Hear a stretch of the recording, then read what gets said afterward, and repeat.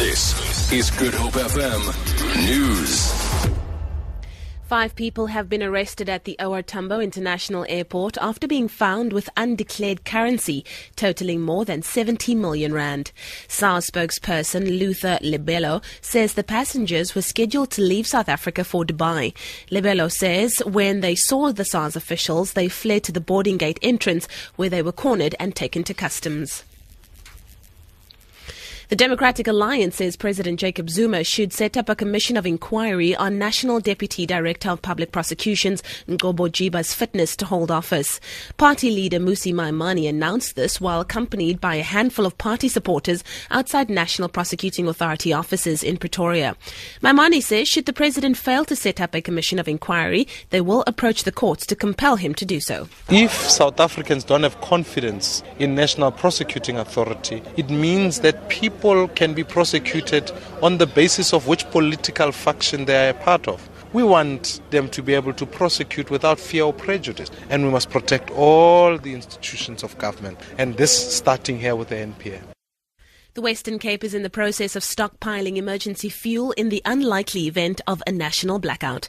At a quarterly meeting held this week, or rather this past week, between different spheres of government, a plan was detailed on how to coordinate efforts in the event of a power grid collapsing.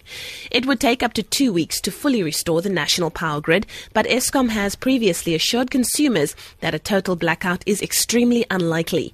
Premier Helen Zille says a national blackout would cause the collapse of essential services such as hospitals, sewage pump stations, as well as communication networks, and a meltdown at Kuberg Nuclear Power Station if there is insufficient fuel to run generators. We've had to take decisions to install modern generators at all essential sites in the province and the city, of course, and to keep them well supplied with fuel, with a fleet of tankers in the event of us having to use them. It's costing an enormous amount of money, 200 million just for generators at the sewage pump points.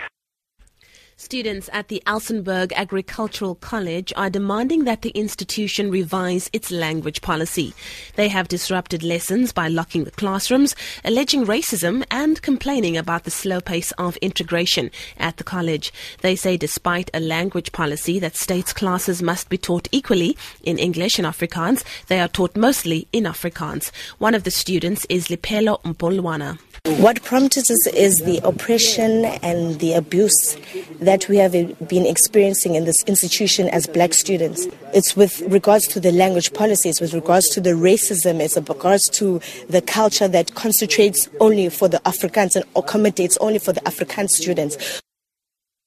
And on the currencies market, the rand is trading at 13 rand 33 to the dollar, 20 rand 53, £2 sterling, 14 rand 97 to the euro.